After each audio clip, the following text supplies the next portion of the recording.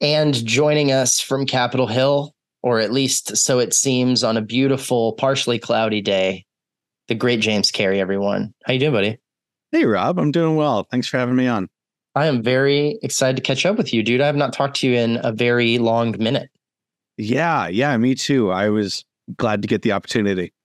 Yeah, it's fun, dude, to catch up when it's been a minute. Always try to give context. You are not a stranger to me, young man. You are not at all. We were at school around the same time. We're a little bit farther apart in age just because I was at school later. But how old are you right now? 31. 31. There you go. So your class of 2015, stage management, Correct. design and production. Is that correct? Yeah, all correct.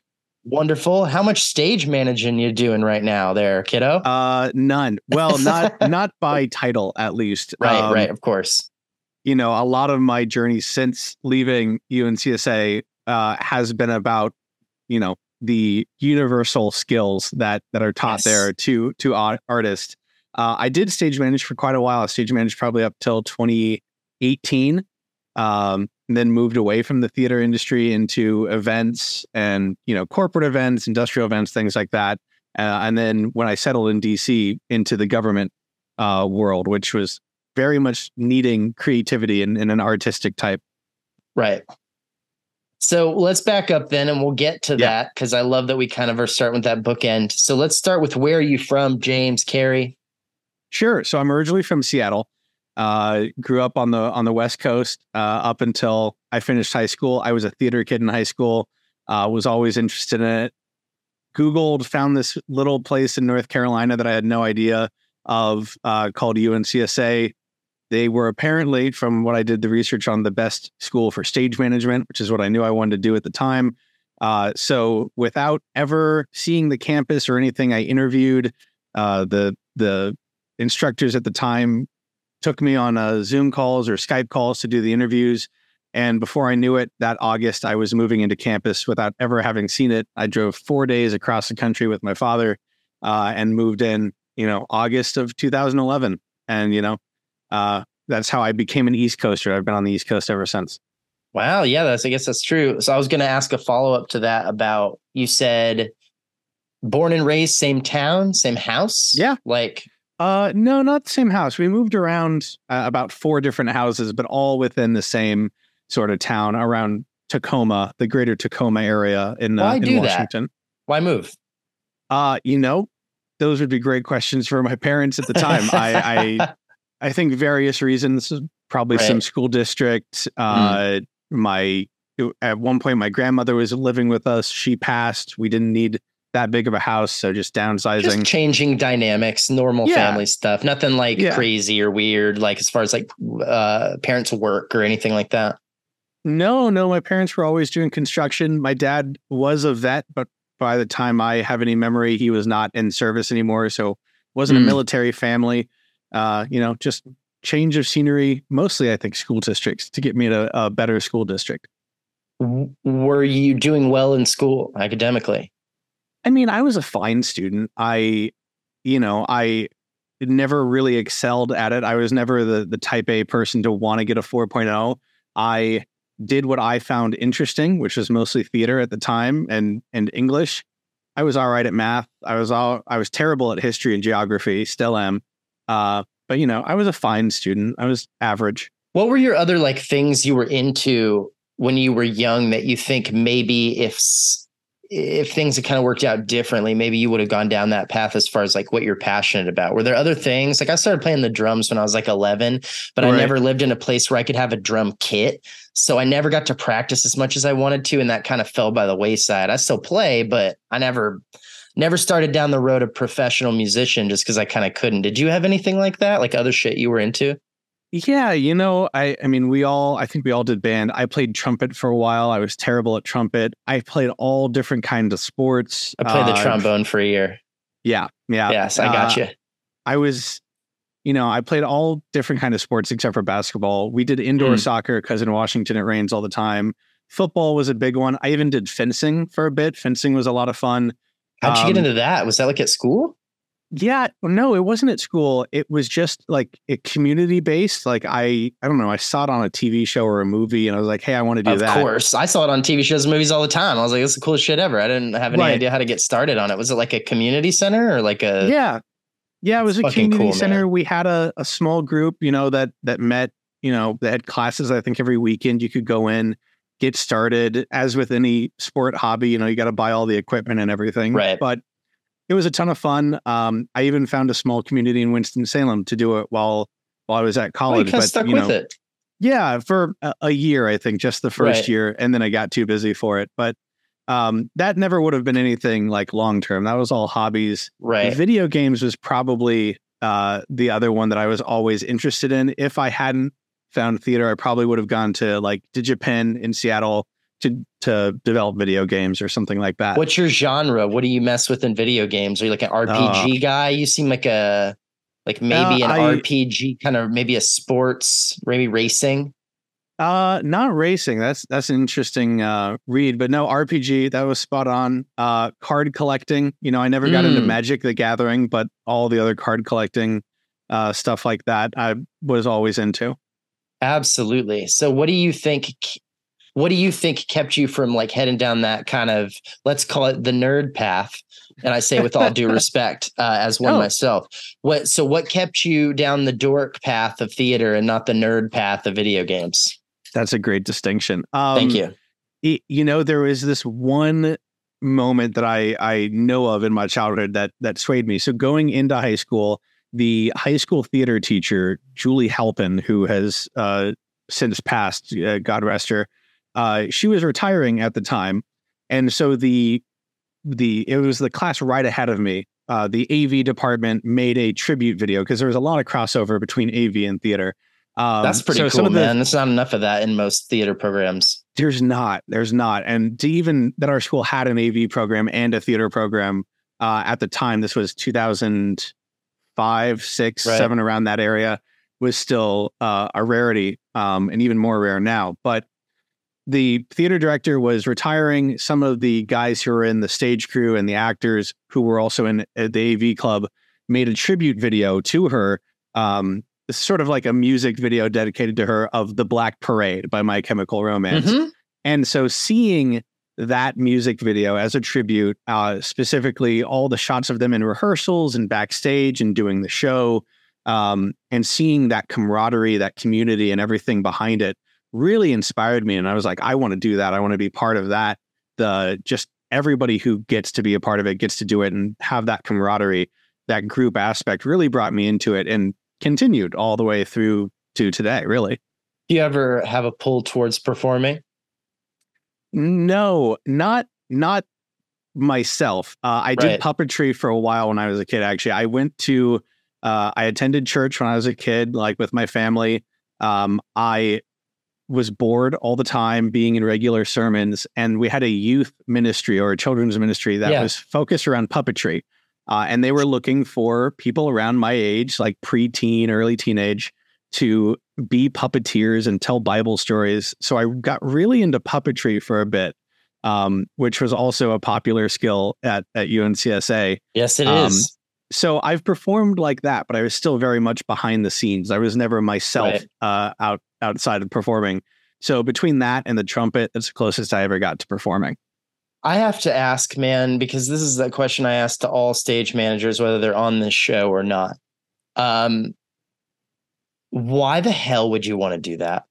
Like, for real? Like, stage management is like, and I don't know if, I think most of the people who listen to this podcast are probably pretty inside and aware of the dynamics, but maybe you're a film person or something like, a little bit more departed from theater, and you don't realize the context of what a theater stage manager is. And if I can give anybody another touchstone, it's very much like the first AD role on a film set.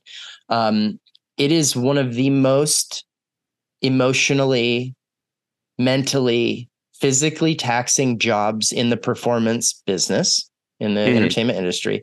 And it is also, I would argue, one of the most thankless jobs in the industry, in that The people who are really, really built into the stuff, producers, directors, may recognize your talent and be like, oh my God, we got to get them because they're the best stage manager.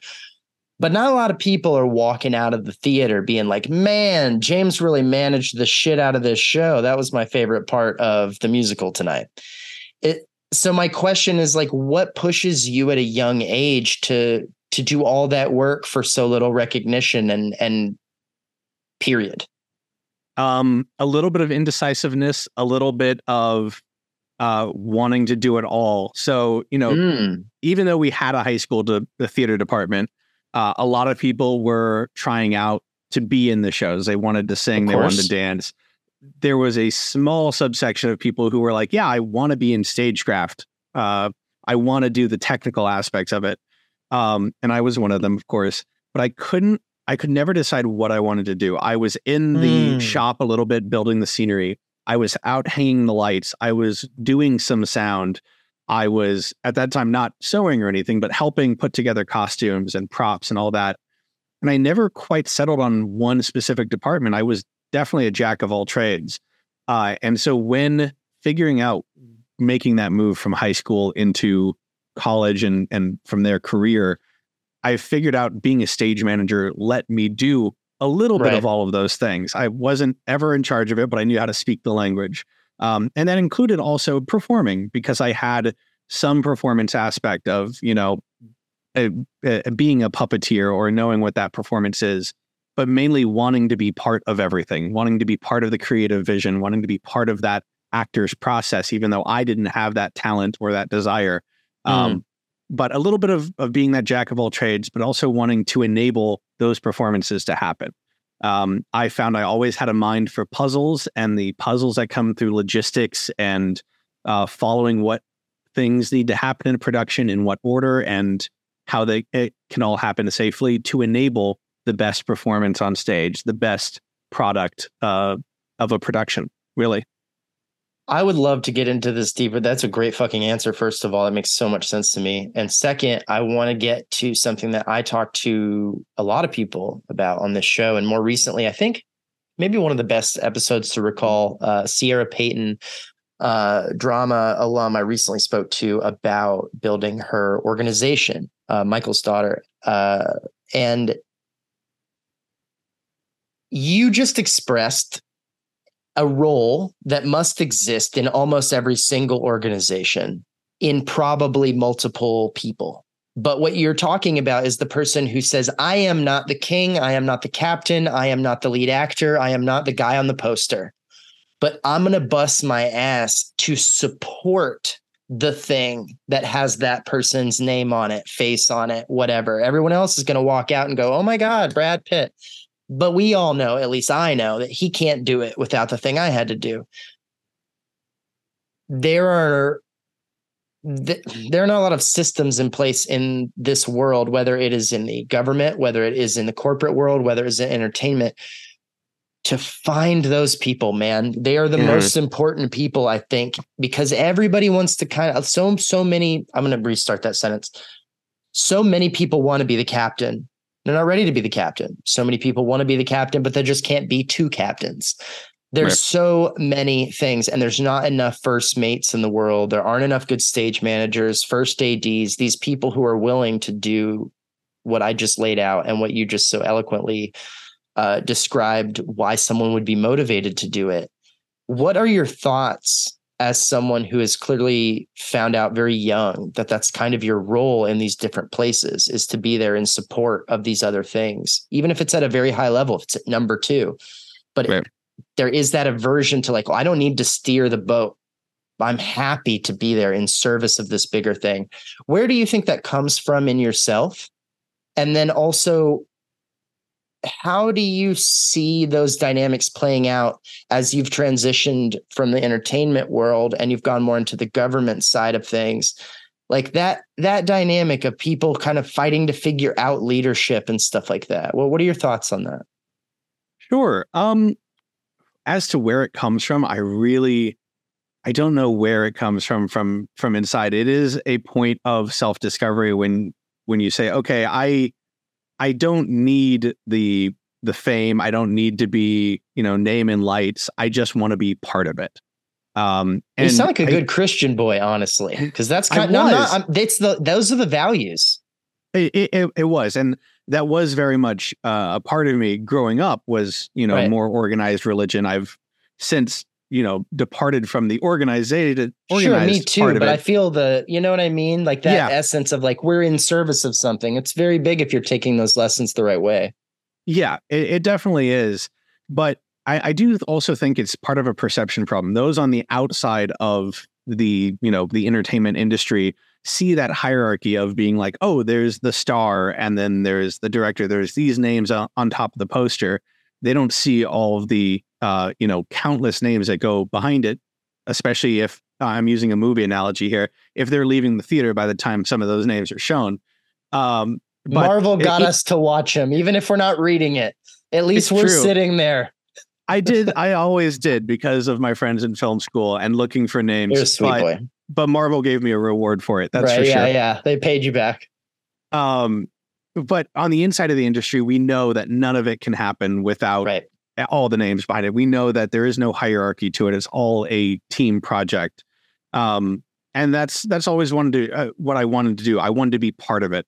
But I knew looking at myself that, especially in high school, I was not confident enough and I had none of the skills to be on the stage. I didn't want to do that. I was always more comfortable behind the scenes. I knew that I had a knack for putting the logistics together, for keeping things organized and for making it happen. And I got to be a part of it still. I still got to be part of that group. And I really enjoyed doing that. And you're right, that has stayed with me throughout all of my career. Since I left the theater industry, moved into corporate events, I was doing, big things with big companies. I worked with Apple at Apple Park in San Jose. Another big thing, product launches where, of course, Tim Cook is the one standing on stage. Apple, the product, is the one in the headlight. But there are so many things, so many people behind the scenes that make it happen that, we're just happy to be part of it. We're happy to be there and making it happen. Do you find that's the vibe in most of those situations, that everyone's happy to be in service of it? They don't want to be Tim Cook? Everyone that I worked with, I can't say I worked with everyone up the chain, but, everyone finds their place. They're happy to be doing what they're doing. And it's all in service of the product, of the project, whatever that is. And that's when I took stage management and turned it into project management, because even though we're used to an audience and a stage and a performance, those aspects can be interchanged throughout any industry to be just for a project. But yeah, as I got into the events world, industrial events, corporate events, people know their hierarchy, and people know in that setting, there is a CEO, there is a president, there is someone of that company who is going to be the figurehead. And you do your job, you get it done, and you're part of the team that made it happen. Does it seem like again, in those settings, like there's a lot of people who are hungry for climbing that ladder, or more like more people seem to have found their spot on the ladder and are like, I'm going to be the best at this? Yeah, there's always those personalities. There's always the people that are climbing the corporate ladder. They're fighting for their own recognition. Even if they can't be, the person at the top of the food chain, they want to be as best as they can, and they get there. There are others like myself, like most of the people that I work with, who know their niche. They know what they are good at. And sometimes that is in support of everyone else and being part of it. So yeah, it really depends on the personality type. And that comes from a lot of internal reflection and self-discovery, and, part of what you do in college and in high school, and just through education and through experience. Well, and hopefully you're honest with yourself, right? I think that's the thing that I find. People don't always spend enough time being honest with themselves about what they don't know. For example, like I got hired for a job once because they asked me what my dream job in TV was. And I told them, well, when I was 15, I wanted to be a showrunner because I thought that sounded cool. But to this day, I'm like, I don't fucking know what that means. Like, I Right. wish I knew what it meant and I could answer you, but I was like, I don't know what my dream job is because I haven't had enough jobs in television to tell you which one I like the best. And I think it's naive of me to tell you I'd love to have a job that I've never even watched anyone do. And I Yeah. think that's a thing that a lot of people miss out on is they want their boss's job so bad, but they haven't always spent a lot of time being like, do you want to do that job or do you want the title and the pay? Like, which Yeah. is the thing? I've never liked when people ask about a 5 or a 10-year plan, Me either. especially when it comes to a career. And when I do still interview today, I always answer it the same. I'm like, I don't have a plan. I don't know where I want to be in 5 years, because if you had asked me 5-10 years ago where I want to be, it wouldn't have been where I am now, but I have no regrets being where I'm at. I never would have thought, even attending UNCSA as a stage manager. I never would have thought working at the Pentagon, working for the Department of Defense or at the State Department would ever be an option for me. But I got here and I love it. I have no regrets. So talk me through that transition a little bit. You said when you got out of school, you were stage managing at first. What were you working on? Yeah, so I was working with a touring company called Troika Entertainment. Okay. They don't exist anymore by that name, at least. I think they've been acquired or folded into someone else. But so I was working as a stage manager, as an assistant company manager, touring around the country. Did that for a year and a half or so. I was supposed to go on a long Asian tour, but the year after that, of course, as those things happen, it all fell through. So I ended up taking a job as a sort of associate general manager, learning the business side of show business in their main offices here in Rockville, Maryland, Gaithersburg at the time. So I was in Gaithersburg, Maryland. I started to put down roots in my personal life, starting to have, an area that I had called home again, which was a new thing since I had left North Carolina. And when the time came back to go back out on tour, I just decided, I don't want that life anymore. I had fun. I traveled while I was young. I'm going to see what else there is for me here. While it turned you out were that, young, you're 31. I know. I was younger. I say all of that. The thing that I'm avoiding saying was I started a relationship.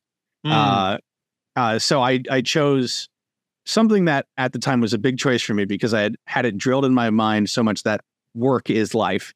Right. I chose in that moment to have a personal life and to have a relationship where I'm not traveling all the time rather than putting work first. So what that was a choice big, like for you, if you don't mind me asking, as far as like the conversations you had and like what went into you making that decision? That is, I think, something we often face as artists all the time, which is like we're kind of taught like, don't give it up for the girl, don't give it up for the boy, don't do the, that's kind of like almost a faux pas. And it sounds like that's the choice you made and you're incredibly happy with it. So like what went into that? Now in hindsight, it seems like it was such an easy choice, but I know that we,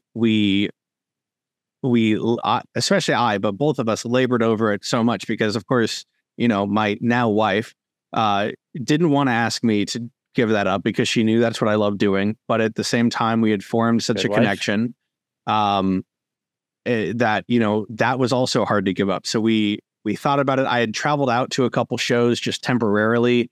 There was one point where, we both thought I was going to stay out there, but it ultimately was a leap of faith. It was a leap of just saying, okay, this relationship is something that I really believe in. And there are always going to be other jobs. But there's not going to be another her. How much did you end up missing I don't know if that soon thereafter once you'd made that call and it was kind of clear that ship had sailed? Did you feel any kind of remorse or like double checking yourself there? I did for a bit. I always sort of had my bases covered at the time. And, at that point I was still working for Troika and I had just, I had said no to that first opportunity that showed up, but there was always going to be another show. There's always going to be another season that it could happen.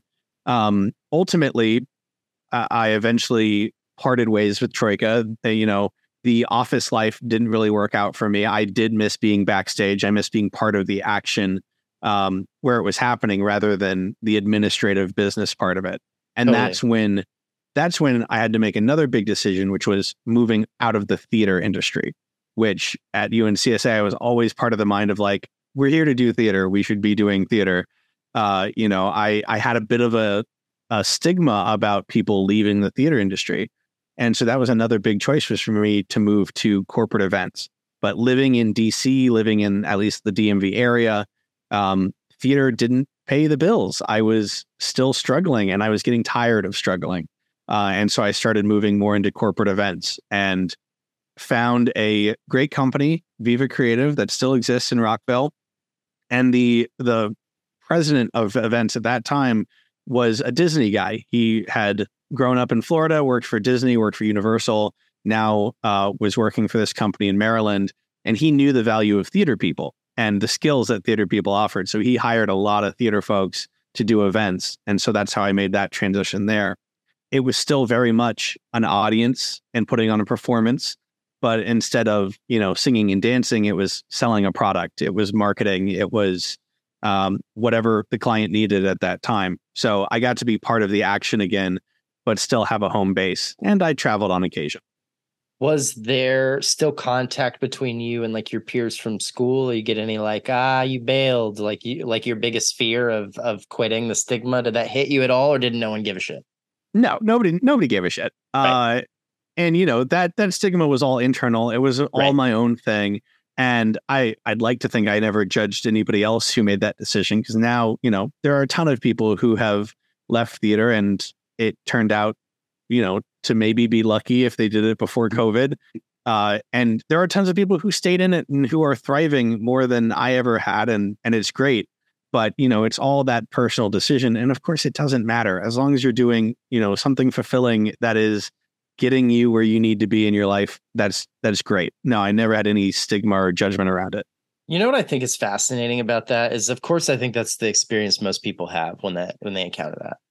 The other thing that I think is interesting about it is that we all hold ourselves to this standard of not quitting something as if, like, we treat our art or even our skill sets or whatever almost like past significant others. It's like, oh, I can't believe you broke up with it.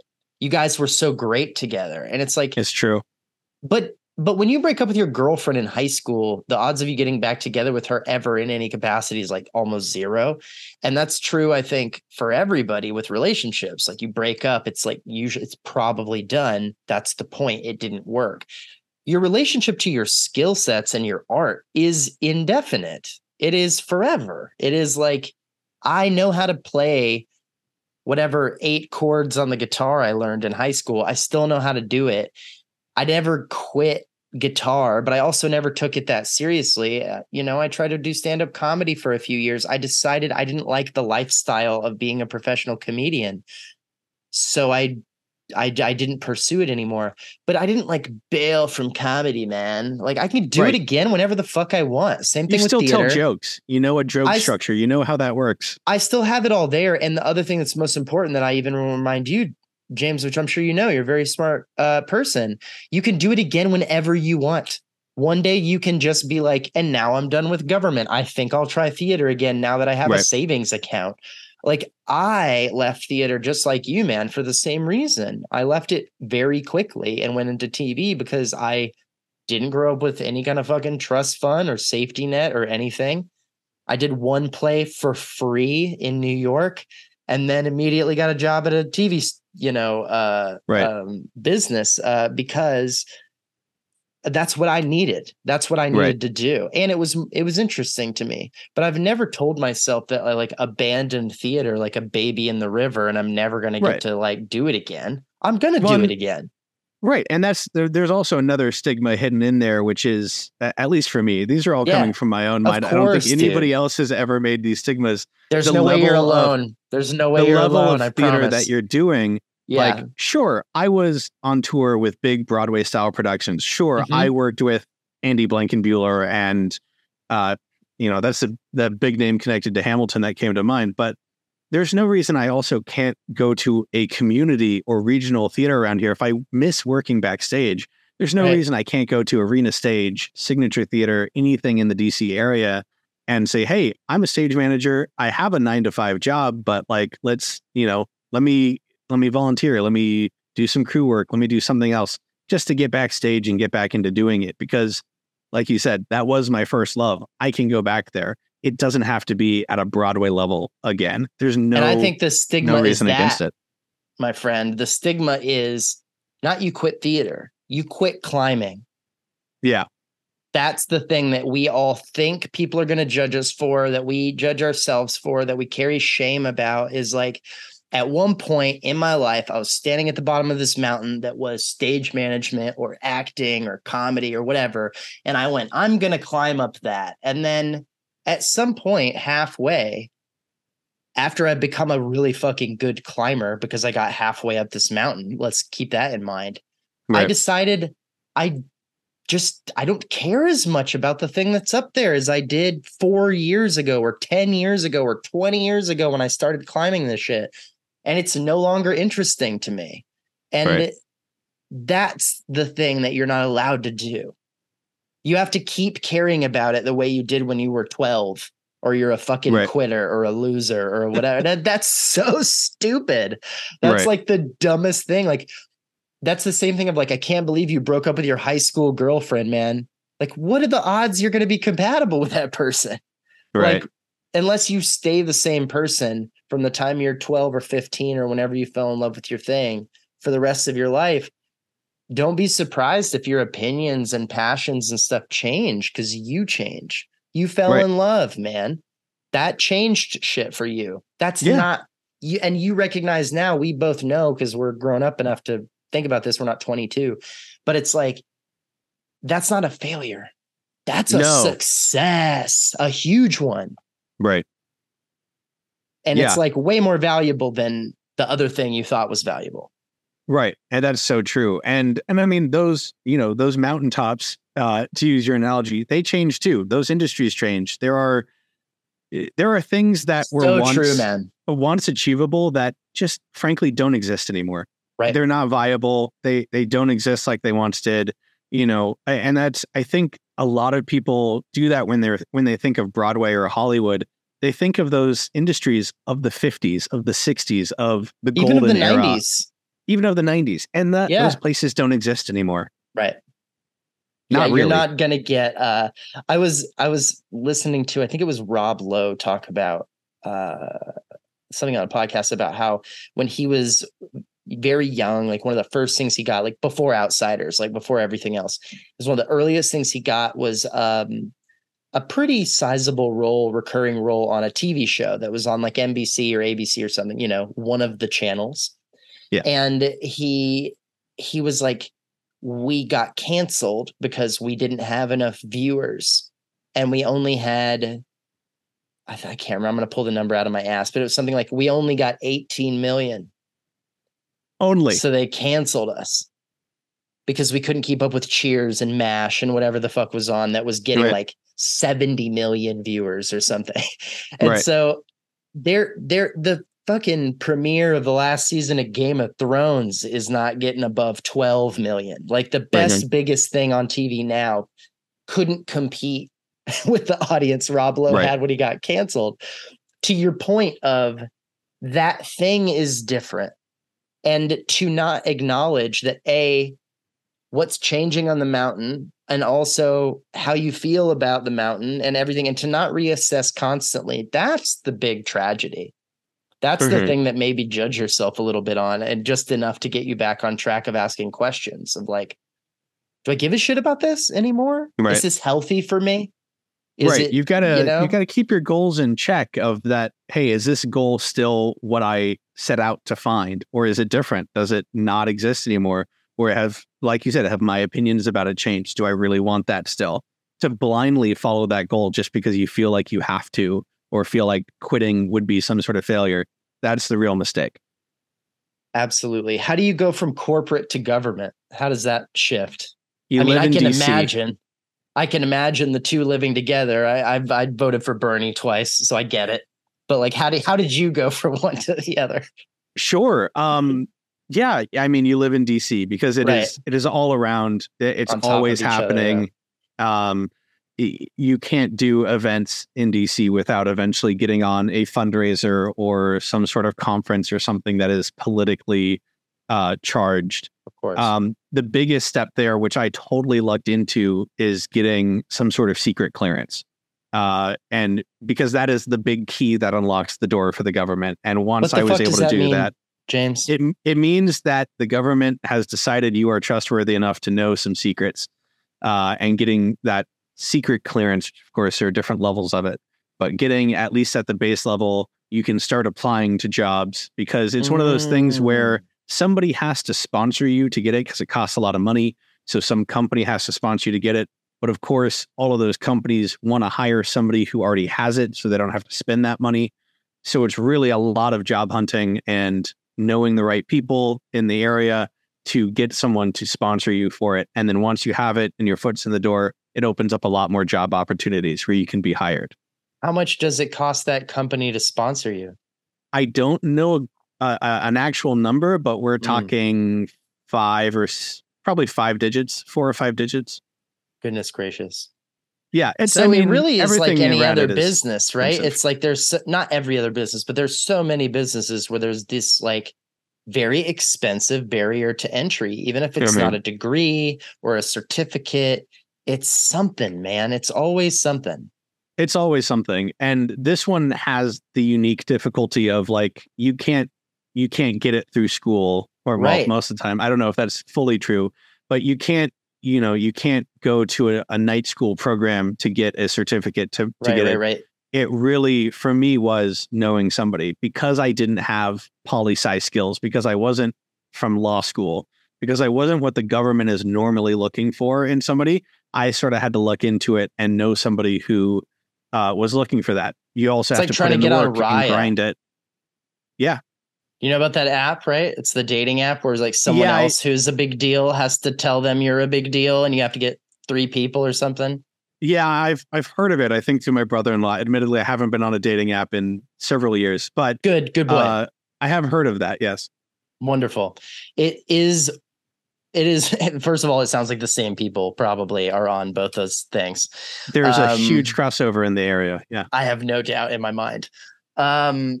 So how long then have you been a state boy? How long have you been doing the work for them? Have you been exclusively with the government for like a while now? For a few years, yeah. So I was doing corporate events 2018 up until 2021. So through the pandemic.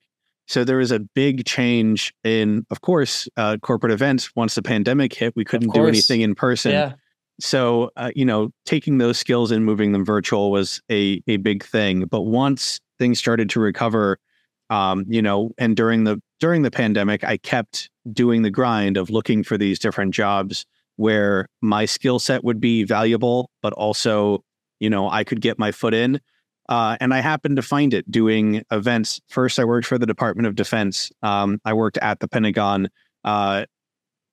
To not give a whole lot of details about it, but to say what I can, I was doing government events, essentially. When a foreign or domestic delegation would come in to meet with higher ups, I would work out all the logistics, travel, security, parking, food, and refreshments. Once they came in, I'd work with all the different departments, different religious services if they needed that, every aspect that came in. For these high-level VIPs, I needed to think about, my office needed to arrange and have set before they came in. So very much thinking about the experience that they were having. They were no longer in a proscenium.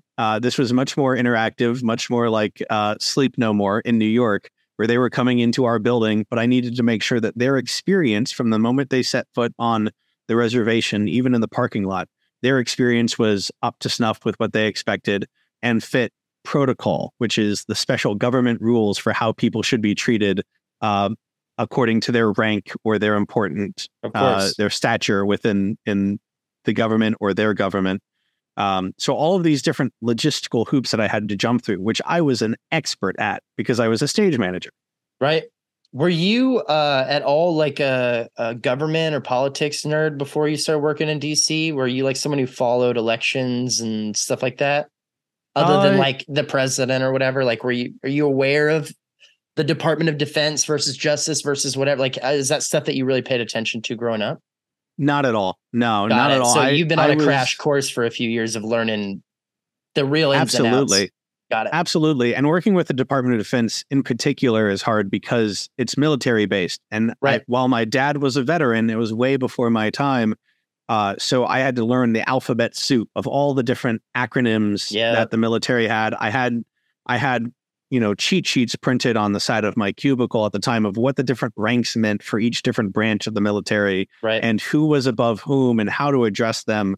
I had books of protocol all earmarked with different aspects of, how do you address someone? How do you write to them in a formal setting? Where do they sit at a table as, in relation to someone else, the host versus the guest and the VIPs? There's a lot of that I had to learn very quickly that I didn't have to in theater because, even the director, we just say, hey, Rob, how's it going? Yeah. Have a seat. There's your water. Right. There might be coffee later. We'll let you know. Right. You might say, Mr. Cruz, to your dressing room, please, or come on stage. But, to talk to General Milley and know how to address him, is a whole different thing. Do you have a lot of that or most of that decorum kind of memorized at this point? Or are you still a cheat sheet fella in some of those categories? Oh, I'm still definitely a cheat sheet fella, especially when it comes to identifying the rank symbols and, different uniforms. Especially with foreign militaries. I mean, we have our own 5 branches to cover. And then you've got the, who knows what the the Venezuelan ranking of the man. That's got to be tough. Yeah, those are on a case by case basis. Learn it that morning. Right. As a good stage manager, I always carried my clipboard or my binder, and that had a cheat sheet of, faces to names, who's who, and how do you address them. The hardest one was so many princes and princesses coming over from Saudi Arabia. That was a big one because, you definitely have to address them properly. I could never do it, man. I could never, ever do it. And I'm so glad. This is this is what I'm saying. No, this is why I love you, man. And I love people like you who have this mentality about your work. And first of all, the focus to do it. When I quit Comedy Central, when I worked there, I had taken the job of the guy they promoted. So basically he had this job, then they promoted him and they gave me his old job. And he sat right next to me and helped me learn his old job. After way less than a year, I already knew this is not the right job for me. And I hate to say it, guys, but you need to hire another Alex. I'm sure you were hoping you did, but you didn't. Right. It needs to be that guy. And I have spent this really didn't happen until after I left NCSA and went into my professional career. I regularly encounter things where I'm like, oh no, it's not me. Another guy needs to do that. I could do it, but it would be great if James did it because he would not be bothered by the shit that bothers me. He wouldn't miss the stuff that I would miss, and he would get it all right when I would fuck it up. I could do it, but you want James to do it. And when I hear you talk about that, I'm so glad that people like you are in those roles, man. Even whether it's stage manager or especially in the government, because I could not be paid to care about how important someone is where they're from. Right. You couldn't. I can't pretend. I'm classically trained actor, man. I still couldn't pretend to give a fuck about Princess whoever the shit from wherever. It just doesn't matter to me because I'm very much on it. I was raised in Texas and we're all equals. And don't tell me what to do. Go fuck yourself. I got all of that too deeply into me. So the bowing and the excuse me with the, I'm sorry. James is going to show you around. And if you need me, I'm Rob. And I'll, right. It's great. It says so much about your integrity, your humility, and your patience with just other human beings to say, I respect where you're coming from. I respect what you bring with you, whether I agree or not, whether I'm on board with your policies, and none of that shit matters. My job is to make sure that there's no pork in the food, or there's water at this location, or there's, that we follow the fucking rules, all the stuff that you just said, the protocols, that is what you are in service of. And man, I can't say it enough. I think that's awesome. And I think it's great that people like you have those roles. People like you should be stage managers, first ADs, government event liaison, whatever your title is. It is, was that right? It is it is imperative that people are able to put themselves aside for their work when their work doesn't require them in it. And I think people who study art struggle with that. I know I do. I can't take myself out of my work. So I need to do work that needs me to be me or it won't work. Right. And you can just be, you could theoretically, I have no idea how you function at work.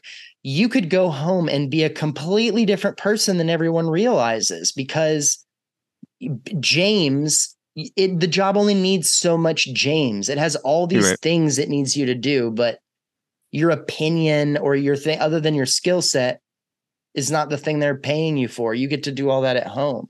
Do you feel a difference? Like, do you have to put on work face?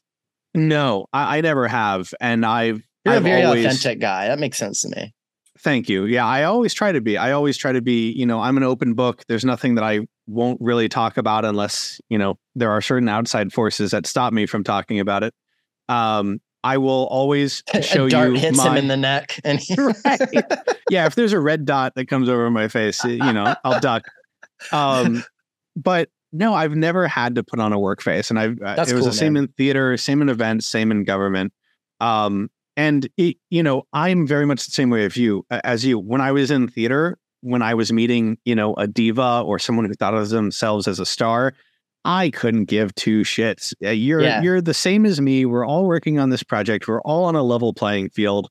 But when you move over into a little bit in corporate, because it's the same way, but especially when you're in government, problem in corporate. Yeah. Corporate is hard because it is more of a gray area, but in the government, it's all in service of the project. It's no longer a show or a production.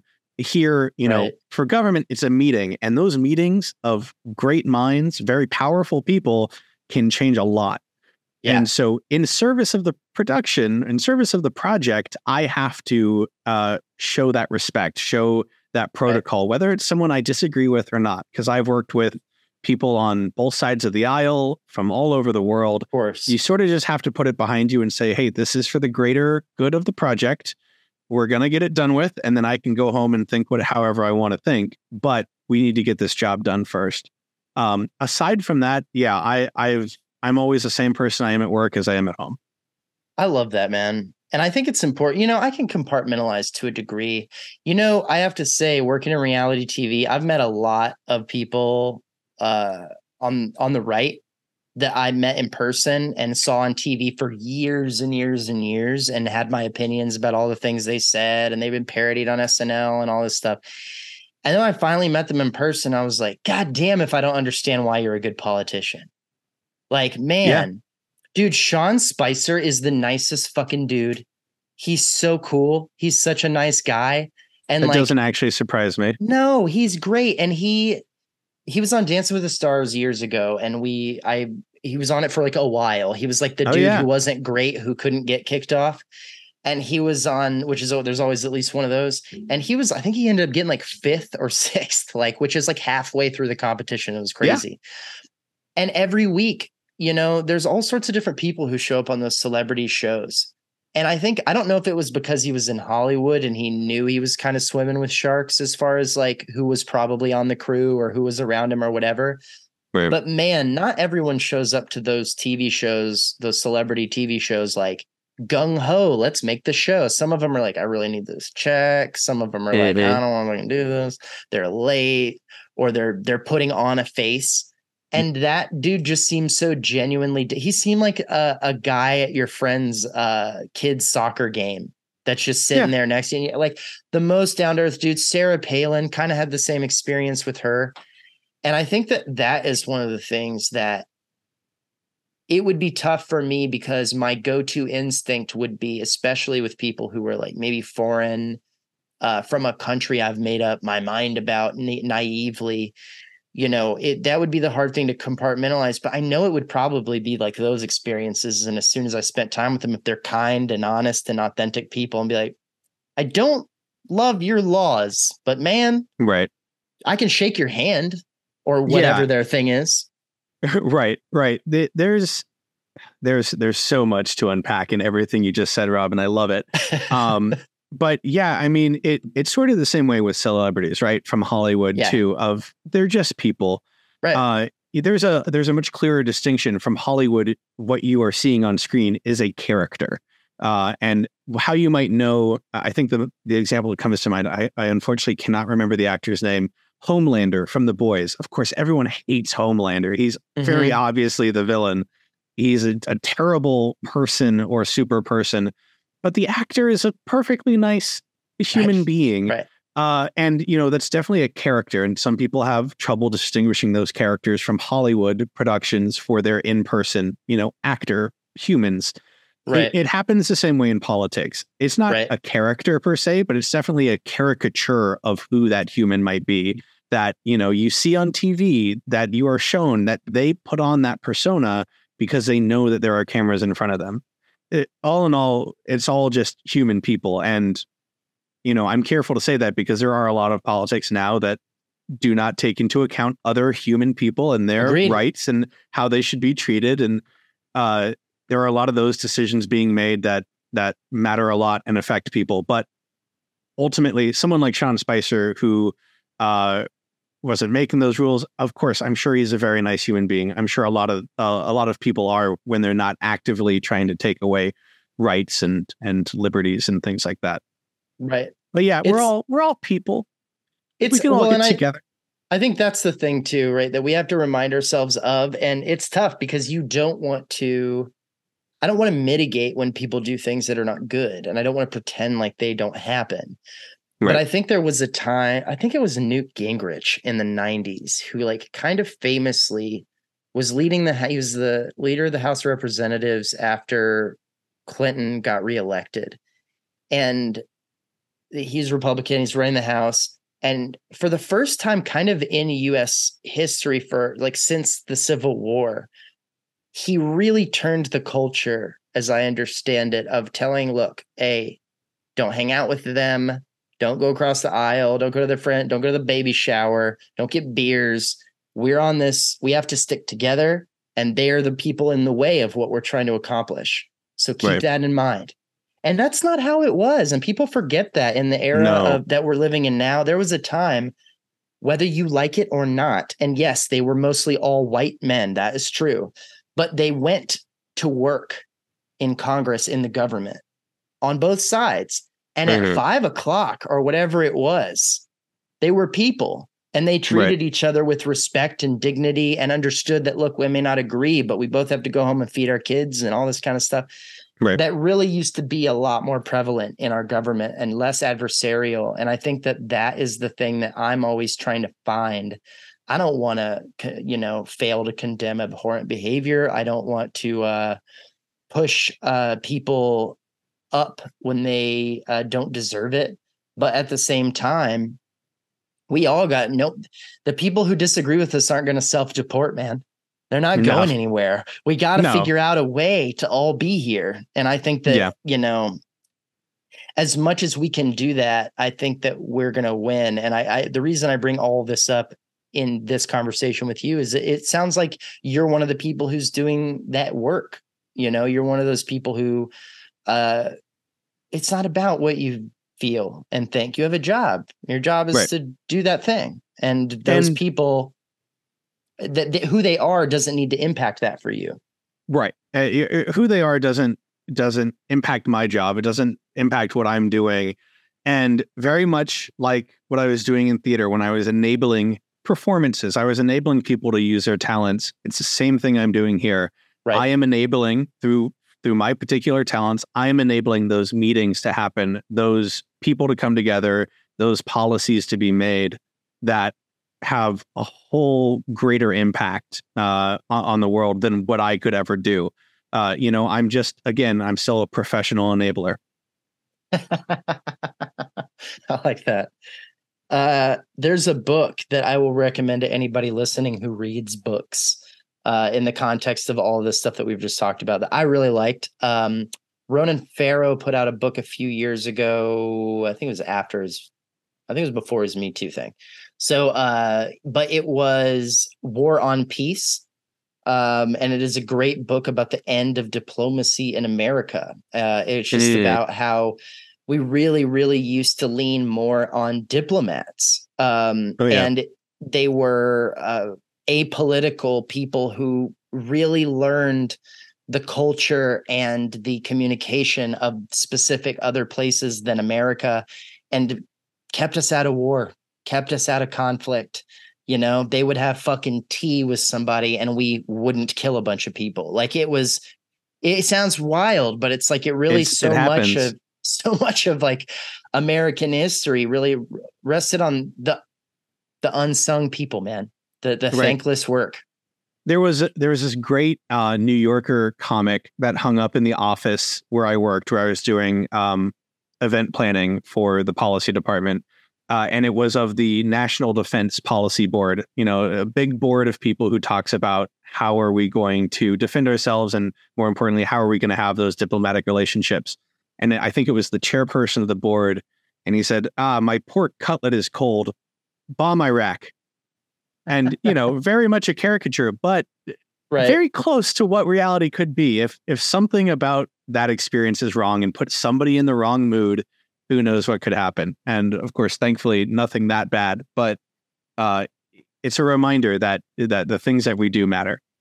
You'd be a hell of a diplomat, man. I gotta say it. I really think so. I would send you to chat someone down. Don't send me, because if they don't get my jokes, it's not gonna work. Oh no, I'm the same way. Thankfully, like I've always realized, that is not where my talents lie. But I'm happy to enable and make the situation right for somebody who can do that. James, thanks for taking the time to talk to me, man. This was super fun. Rob, it was great catching up. Thank you. Any parting thoughts, final words? You know, I'd love to think that there are people out there who might still be at UNCSA who's checking it out. I always want to tell them that theater is not your only option, that there are so many things out there that you can do with your skills as an artist, as a manager. Broaden your horizons.